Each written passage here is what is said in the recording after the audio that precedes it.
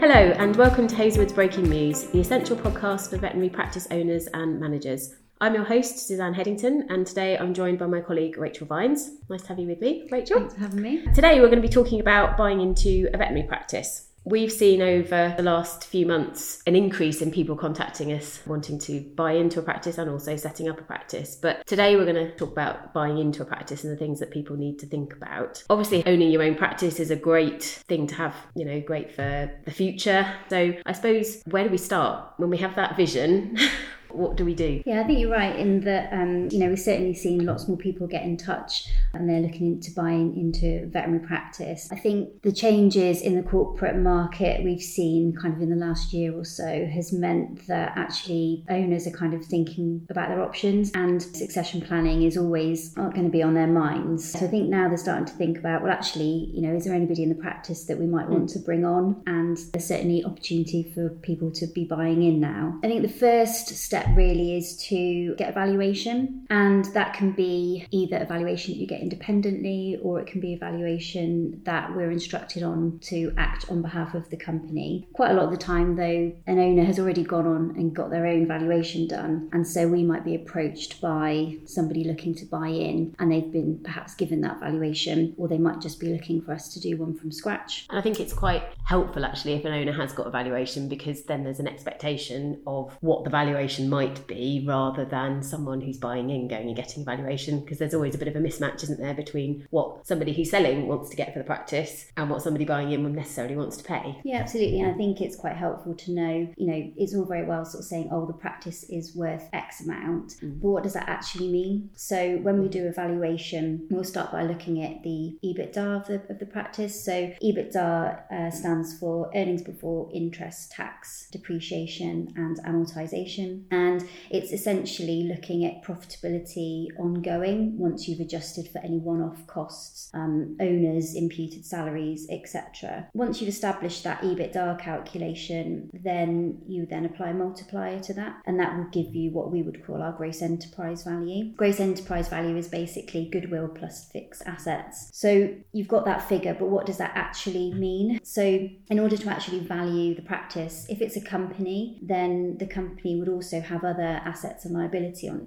its balance sheet. So you would have to make sure that you added on those assets and liabilities to the gross enterprise value, and that then gives you your company value. And so you've got the value for the whole practice, that's great. And now you want to think about, okay, how much can I actually afford to buy? So that's why it's a really good idea to get a valuation initially, to look at, okay, how much is, say, 10% even going to cost, and what is fundable? I think especially with what's gone on with the corporate market recently, obviously, as I said before, there is a bit of a mismatch, and I think people who want to sell to an up-and-coming vet have to accept that valuation is going to be lower than a corporate valuation, absolutely, because anyone buying in individually can't afford to pay the corporate multiples. It doesn't make sense. So there has to be an element of expectation setting there. But in coming up with the valuation, we obviously take into account lots of different factors about the business, and we know what multiple we apply depends on what type of business it is, all sorts of other aspects of it. Have they worked in the practice before? So it's kind of trying to take everything into account, isn't it, in coming up with that value? Yeah, definitely. So, we have a set of multipliers that we use as a default, and you're right, they would vary depending on the size of the practice and the type of the practice. But on top of that, it's normal to give a discount as well. Yeah. And that's especially the case when a vet has worked in the business for a period of time, because, they've helped to grow the goodwill over the period that they've been there. So it's normal to apply a discount to the goodwill valuation, and that could range. It could be between 0% in some circumstances, or to 20% in other circumstances. Yeah. But yeah, it's important that point is considered. Yes. And I suppose to some extent depends on what the current owners want to do. Some might be more willing to offer a bigger discount than other practices as well. So. Yeah, absolutely. And I think as well, with interest rates being as high as they are at the moment, then we would always look at what's affordable. So, you'd have to consider what the profitability of the practice is, and if someone's going to be looking to borrow an amount of money to buy into a practice, then is that practice going to generate the required amount of profit for that individual to be able to repay their debt?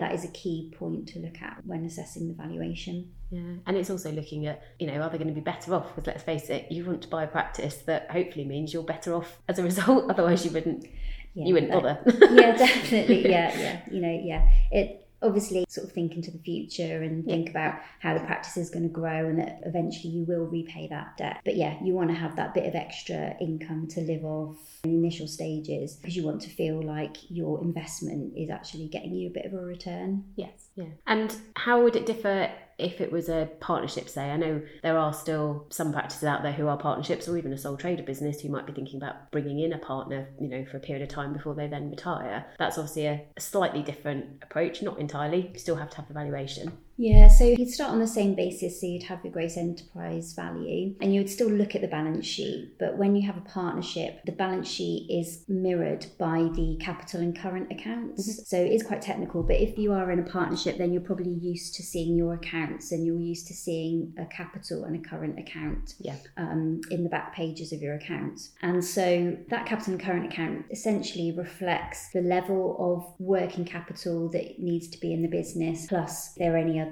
sort of big assets on the balance sheet, like your fixed assets, your goodwill. So basically what would happen is those capital accounts and current accounts would be revalued based on the goodwill valuation that's been done to come up with what the required capital is for you to buy in. So it's similar to a company, but it's a slightly different calculation. And ultimately same rules apply in that you've got to borrow the money and it has to be a good return for it as well. So sometimes you will have some discussions over the valuation and some negotiation over it. Probably depends on how much discussion there might have been between an owner and their up and coming vet beforehand, to a degree. So normally when people come to us, they'll have already had an initial discussion with the owner, and in those conversations they may have discussed what's currently in their shareholders agreement, for example, or partnership agreement, but sometimes they haven't discussed anything, and I think it depends on perhaps how well the owners of the practice have been advised by their advisors in the past as to how much they understand it. But there will always be a bit of negotiation to be had. I think it probably depends on the individuals involved and how embedded they are in the practice. When you're looking at a valuation and having those negotiations, is it a practice? If you're buying into a practice, is it a practice you want to buy into ultimately? And if you can see the success of it happening in the future, then you're going to be much more positive about things. Obviously the sellers want to make sure they're getting a good value from it, but it's absolutely got to be affordable at the end of the day and a sensible investment, because that's what's happening. I suppose other things that you might want to look at as part of your negotiation process is to ask for a copy of their shareholders agreement or partnership agreement and have a look at what it says about if you're sick or maternity, paternity, that sort of thing, just so that you can get an idea of what you might be signing up for. What being a partner or an owner of the business involves. I suppose also what you might get involved in. You may or may not already be involved in management meetings, say, but if you're not, then actually what does that mean? What does that entail? Maybe having a bit of training on how to understand accounts and things like that, just so you understand the running of a business, because it is a bit of a change from being an employee to being an owner. And that's part of the whole valuation piece as well, is that it won't have been normal for you to have seen a set of accounts and understand how that profit is taken, for example, and so you've got to kind of get your head around how that all might work. And what lots of people want to see is, okay, so I'm going to borrow this amount and this is the amount that I'm going to buy the shares for, but what am I actually going to end up taking out of the practice going forward, and what does that look like? How often do I receive the money that I need to live on? And so having all of that set out for you is quite an important part of the overall advice. Having a plan, really, isn't it? And understanding what that impact might be and how things will change, because again, when you're an employee from a tax perspective, quite straightforward. But as soon as you become an owner, you're paid differently, whether you're a partner or a director, and you then pay tax slightly differently as well. So it's just understanding all those elements and making sure you take them all into account. Once we've had the valuation done and we've hopefully agreed a price, what's the sort of next steps from that? Yeah, so hopefully the practice has already got a solicitor that's used to dealing with the practice owners, and that hopefully will have already drafted a shareholders agreement in the past. If not, then obviously you need to find one. And the next step would be to get some legal documents drafted. So normally what we would tend to do is to write to your solicitor and send them a formal instruction letter which sets out exactly what's been agreed and how all the financial bits fit together. That would also include what might need to change in the shareholders agreement, for example. Yeah. So the key legal documents are the share purchase agreement, or if it's a partnership, then business transfer agreement. And that just sets out the kind of key things that have been agreed, part of the negotiations. So it would include the sales price. One thing to mention there is that if, for example, you've got a company situation, then the net assets part of the valuation is something that kind of varies day on day. So the net assets are always changing. So normally what happens is there is a clause written into the agreement that basically says we're going to look at what net assets are on the completion date, and which sometimes ties in with the year end, and adjust the price up or down for that. So I suppose it's just bearing in mind when you're talking about funding, which we'll touch on later, but the timing of when you need the money for and how much you might need could be different depending on what's, compared to what's in the valuation and what it actually ends up being. Yeah. I mean, normally when you've done the valuation, you try to estimate what your net assets will look like at completion, but it's not always that easy to estimate. And sometimes it may be that you end up having to find a bit of extra money to make your final payment once that's all been settled up. Yeah. But hopefully, especially if you're buying into a practice where you all know each other pretty well, if you haven't allowed for that in your kind of funding contingency, then that could be agreed to be paid over perhaps a period of time, for example. There's always an alternative. Yeah, so like I said, you have your share purchase agreement or business transfer agreement. You'd also then sign up to the shareholders agreement, and there may or may not need to be changes to that when you buy in. It depends how recently the shareholders agreement has been updated. Yeah, and just making sure everyone's happy with those terms as well, because what was right 10 years ago might not reflect today's world or the mix of who the new directors are going to be, and have to sort of factor in different elements and obviously changes in legislation, etc. So just making sure that everyone's comfortable with what's included in there.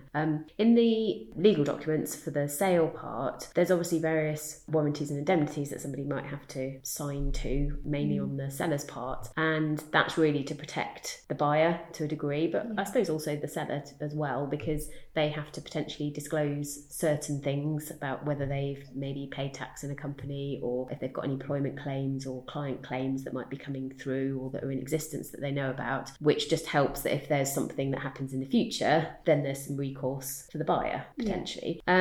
How much do you think people need to go into on the due diligence side? When we're talking about due diligence, we're talking about kind of going through from a financial and a legal perspective, through all those sorts of things, checking the numbers, etc. Is that something that people need to do? I think you need to look at how much you already know about the practice. So if, for example, you're currently working there and you're privy to the management accounts, year-end accounts, or some sort of financial data, then there's probably less of a requirement to have formal due diligence. When you've got a vet that's buying into a practice where the owners are staying there, you're essentially going into partnership with them, really, and you have to sort of trust each other, I suppose. And so you might feel that there's less requirement to actually do any due diligence at all. But it will come down to an individual's risk profile, I think, in terms of how much detail they want to go into. Certainly a limited scope due diligence could be considered, where the tax side is looked at. That's the key things, really, just to make sure that, VAT, especially for a company, corporation tax, PAYE has been dealt with appropriately.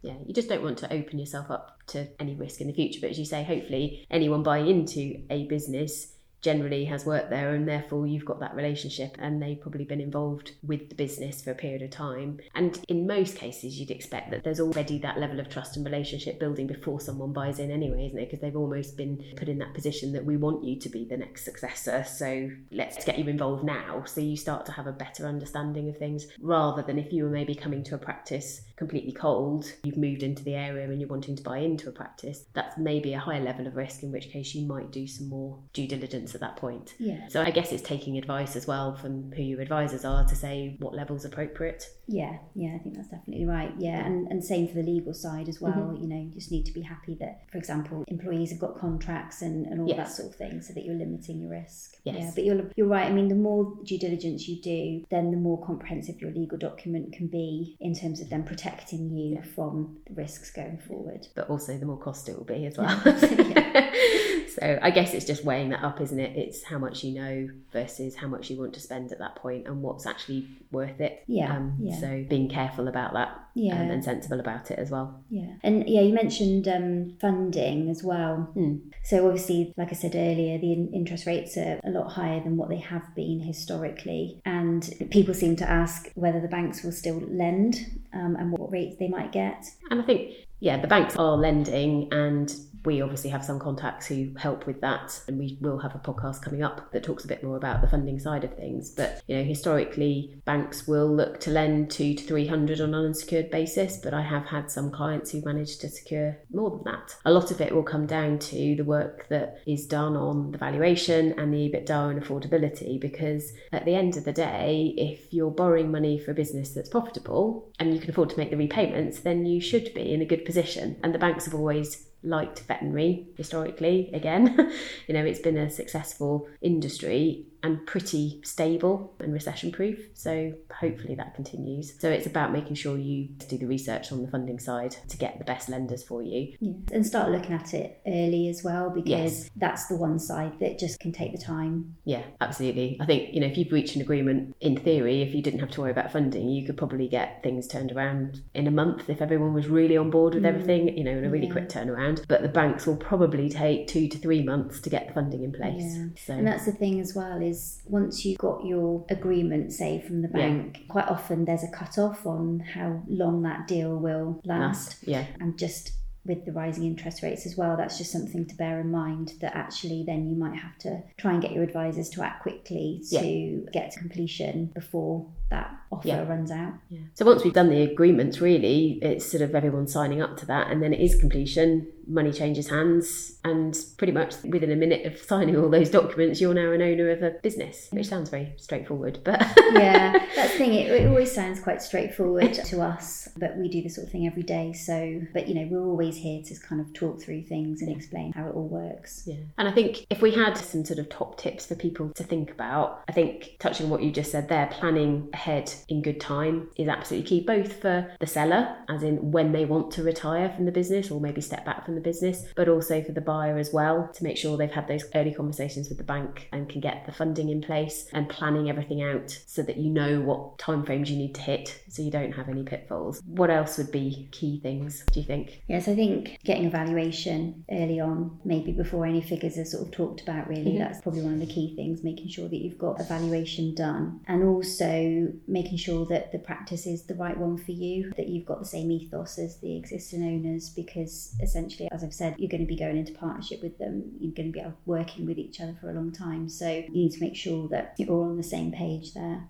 And I think that for the success of it, that is really important, isn't it? It's very easy to think that in a practice you're working in, that's fine, I'll buy in, and if it's something that you feel comfortable with, great. But if it's not quite the right fit, or you think there's too many changes to make, or it's not the right area for you long term, then actually don't get into something that ultimately you might need to get out of quicker. If it's the right fit, it'll feel right, and everything generally goes smoothly in those transactions. So it's worth taking some time and doing a bit of background research, I think, as well, just to make sure that you're comfortable with what you're doing. Before we finish, we've talked quite a lot about the aspect of this from somebody buying into a practice, but what happens if I'm an owner? What sort of things should I be thinking about, and when should I be thinking about them? I think the earlier you think about them, the better. Yeah. And then you can start to build up a bit of a plan around what your succession plan is going to look like. One of the things that we do, for example, is put together, say, a projection for X amount of years, where you say, okay, over this period of time, I might want to bring in 1 or maybe 2 extra owners. And that really helps because you can see how the valuation might change over that period of time, what your profits are going to look like over that period of time, and how much of a share of profit everybody's going to be getting, to make sure that when you do bring someone else in, that there is going to be that profit available to make it worthwhile for them. Yeah, especially when you're staying on as an owner. I suppose a bit different if you were completely retiring, but equally you want to know where you're going to stand, and in the same way a buyer wants to be better off, as an owner you don't necessarily want to be worse off if you've got someone buying in, you know.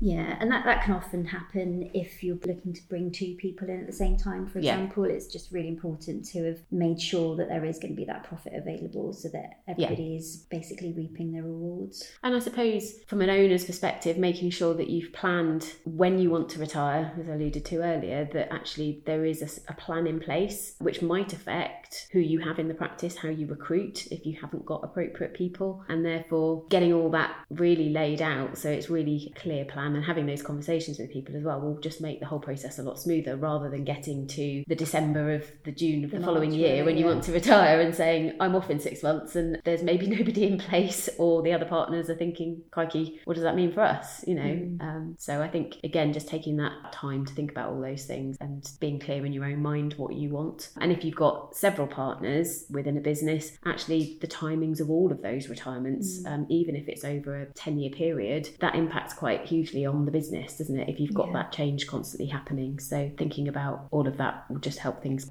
That's quite a whistle stop through what happens when you buy into a veterinary practice and the things that you might need to think about. But thank you, Rachel, for your insight into all of that. Thank you very much. And if anyone's got any questions on anything we've discussed, then you can get in touch with a member of our team, and you can find all our contact details on our website, www.hazelwoods.co.uk.